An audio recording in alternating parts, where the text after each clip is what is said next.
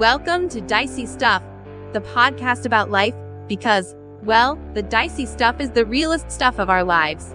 Come along as Lois examines living as a Christian woman in this modern age. Time to roll. Hello, everyone.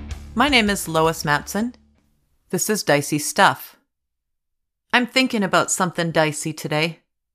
For whom did Christ die? First, let's talk about the difference between who and whom. Who is the subject of a sentence? Who left the door open? Who is coming with me? Whom is the object of a sentence, of a verb, of a preposition. It's an object word, so it's usually used with a with, or a by, or a for, or a to.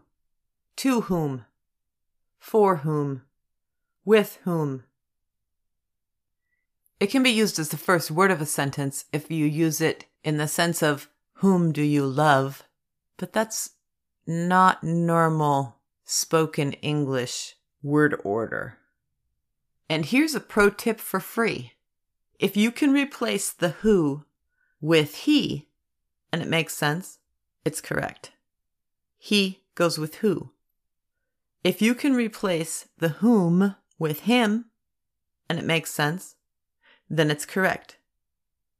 Sometimes you have to change the word order a little bit.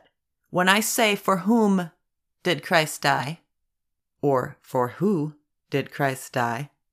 If I change the word order to say, Christ did die for him, or Christ did die for he, well, that's obvious that it's him, which means whom goes with that sentence.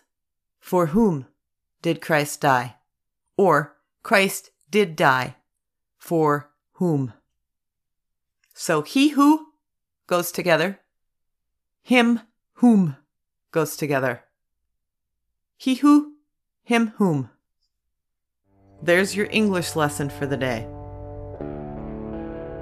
So I've been thinking about for whom Christ died. I think about this in our little town that has grown substantially over the past decade or two. When I sit at a stoplight in my small hometown, there are so many cars. And each of those cars has people in it. Sometimes you sit through more than one cycle of a light turning red and green before you can get through at rush hour. There are so many people just in my little town. I go into Walmart. There are so many people. Christ died for all of the people in my Walmart. Christ died for all of the people in my small town. Christ died for all of the people in all of the Walmarts, in all of the small towns, and all of the large cities. We can't even wrap our brains around that. But looking at some specifics that might surprise you, Christ died for criminals. That thief on the cross was a real thief who had really stolen things. He was a real sinner. What about murderers? The Apostle Paul had a hand in murdering Christians when he was still named Saul, and Jesus died for him. For whom did Jesus die? For people out of our social strata, highfalutin people, and people who are homeless, who are hopeless, who are lost. We might consider ourselves somewhere in the middle. For whom did Christ die? The person begging outside of my local Walmart, and even the one who is too lazy to beg. Did Christ die for mean people? What about that middle school girl who mocks and bullies your daughter? Christ died for her. What about that poor child's mother who mocks and bullies you? Christ died for her. What about that person at work who is just a jerk to everyone a demanding boss, a know-it-all coworker. Christ died for them. What about your in-laws who stick their nose in your business? Or your parents who stick their nose in your business? What about your children, the ones who are rebellious and disrespectful? Christ died for them. What about your spouse when you're in a fight and they say or do things that are very hurtful, very damaging? For whom did Christ die? Yes, for your spouse. What about you when you're the one who says hurtful and hateful things? What about you when you harbor bitterness in your heart? What about you when you think of yourself as better than another? What about you? Yes, you too are one for whom Christ died. There's a phrase that we use that comes close to home. Incurvatus in se means curved in on yourself. One of my pastors used to use navel gazing. You're curled down and staring into your own belly or your own heart. We have an ingrown curvature. We think of self. We think of self. We think of self. And we so seldom look around. Open your eyes and look around. There is a whole world out there. People within your family circle, people within your local neighborhood, people within your local congregation, people just down the street, people in the next town over, other people in your state, other people in your country, other people in your continent. There are so many people in the world, and so many of them are hurting from physical need, from spiritual need, from emotional need. But I tend to look at my own belly and my own heart and not lift my head and look at my neighbor and see their need and meet their need. I'm not hollering at you as much as I'm preaching to myself. We have ingrown hearts, like ingrown toenails, and they need attention to be healed. Christ's word brings us out of ourself. The word helps us to notice the world around us, the people in our sphere of influence. God doesn't need your good works, but your neighbor does, as Dr. Martin used to say. The scripture talks about the brother for whom Christ died in a few different places. The Apostle Paul writes to the Corinthians in his first epistle, chapter 8. He's talking about food offered to idols. We know that food offered to an idol is nothing. It's just food, because an idol is nothing. There's no such thing as a real existing false god. We make false gods all over the place, and we make idols all over the place, and we offer our sacrifices to those idols all over the place. But eating food in an idol temple, when the idol is a statue made out of wood or gold or silver, that idol has no power, no existence in reality. But God is real, and God is powerful. He created all things. He made us personally, and He made all of the people around us. God the Father, God the Son who redeemed us, God the Spirit who works like the wind where we can't see it. We don't know where it's coming from and we don't know where it's going. But God's Spirit is working. But everybody doesn't know that.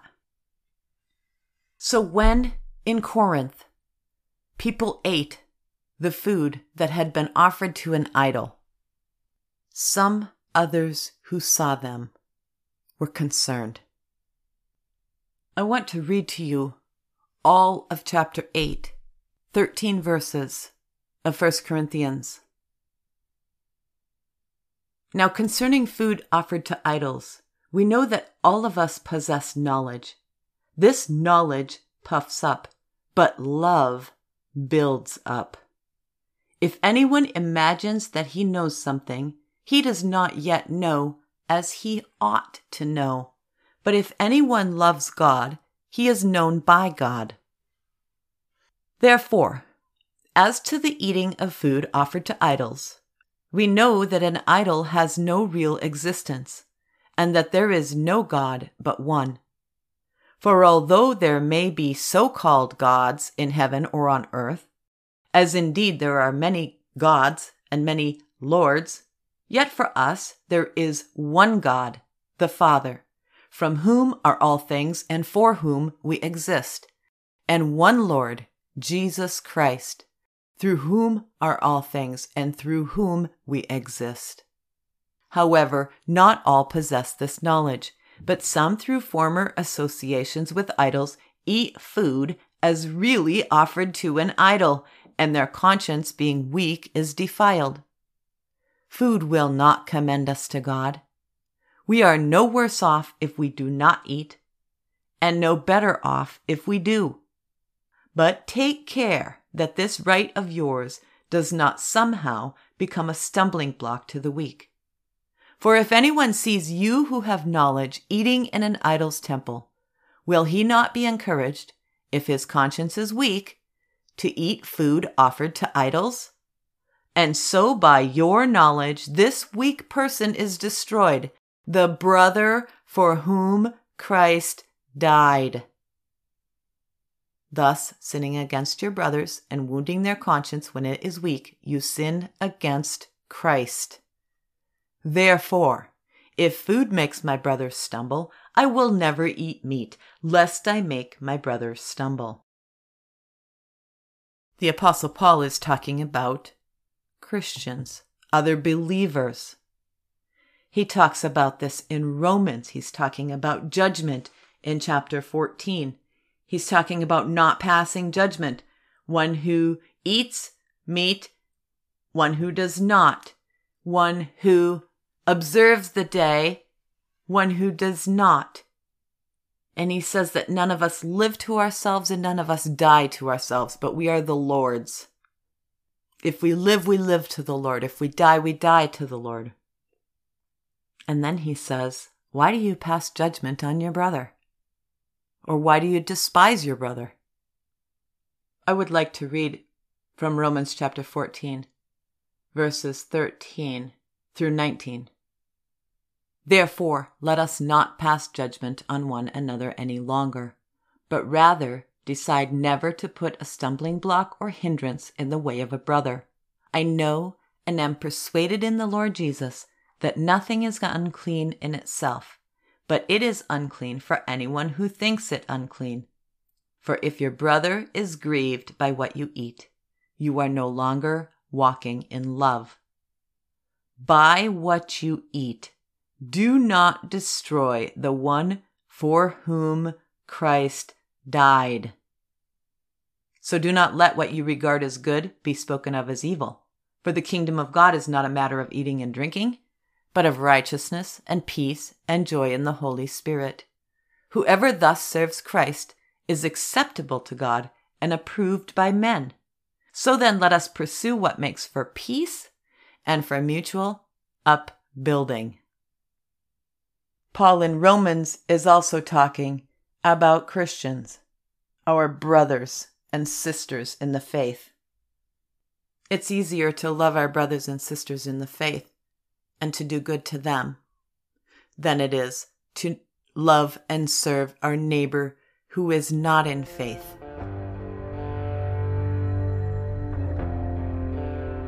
The Apostle John, in his first epistle, chapter 2, writes about those for whom Christ died. I'd like to read that for you, verses 1 through 6, 1 John chapter 2. My little children, I am writing these things to you so that you may not sin. But if anyone does sin, we have an advocate with the Father, Jesus Christ the righteous. He is the propitiation for our sins, and not for ours only, but also for the sins of the whole world. And by this we know that we have come to know him, if we keep his commandments. Whoever says, I know him, but does not keep his commandments is a liar, and the truth is not in him. But whoever keeps his word, in him truly the love of God is perfected. By this we may know that we are in him. Whoever says he abides in him, he ought to walk in the same way in which he walked. John says that Jesus Christ the righteous is the propitiation for our sins and for the sins of the whole world. For whom did Christ die? For the whole world. Those people who are sitting at a stoplight in town who cut you off in traffic, they are people for whom Christ died. That bum laying under a bench in a park is one for whom Christ died. That hateful and hurtful person is one for whom Christ died. Who are we to pass judgment on our neighbor? Lift up your heads and see the world around you and serve the world around you. You are the daughter of the Most High King if you believe in Jesus Christ. How then should you live as the daughter of the Most High King? In service to your children? Yes. In service to your spouse? Yes. In service to your parents and your in-laws? Yes. Your co-workers? That middle school bully and her mom? Mean people?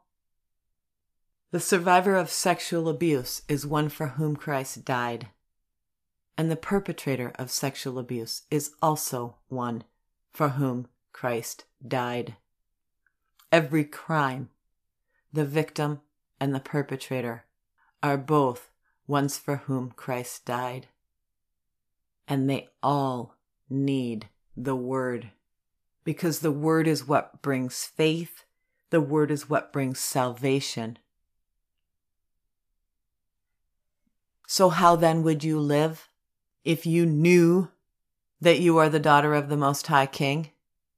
I hope that you would live in service to your neighbor, proclaiming the word as God gives you opportunity. Pray for opportunities to speak the name of Jesus. You will not be popular for it. You will not be praised for it. Our world is in darkness, and Jesus, the light of the world, has come. Let his light shine through those cracks in your clay pot. Praise God, from whom all blessings flow. Praise him, all creatures here below. Praise him above, ye heavenly host. Praise Father, Son, and Holy Ghost. Thanks be to God for his incredible mercy to us, and for his word that sustains our faith, that grows our faith, and is the sword by which we combat the devil's lies, and by which we proclaim God's truth. Thank you for listening. God's peace be with you. Oh hey, DSPS. Ernest Hemingway wrote a book called For Whom the Bell Tolls. And he references a poet, John Donne's practice of funeral tolling. The bell tolled at funerals. Some churches still use that as the hearse carries away a body. The bell tolls. In the military, they use the song Taps. Taps is played I want to read you a paragraph that Hemingway quotes using John Donne's original Old English spelling and Old English way of speaking. No man is an island, entire of itself. Every man is a piece of the continent, a part of the main. If a clod be washed away by the sea, Europe is the less, as well as if a promontory were, as well as if a manor of thy friends or of thine own were.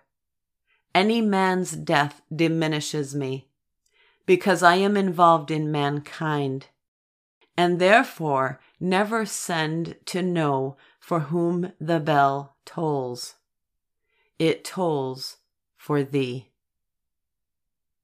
He is saying that every death on earth is a reminder to me of my death, is a part of mankind and the death of mankind. We know that death came by sin. Sin is disobedience to God, rebellion against God. And so when someone dies, I am reminded of sin and the curse of death that has fallen upon mankind. But thanks be to God that Jesus Christ is the victor over sin and over death. He is alive forevermore, and he brings our eternal life with him. God be praised.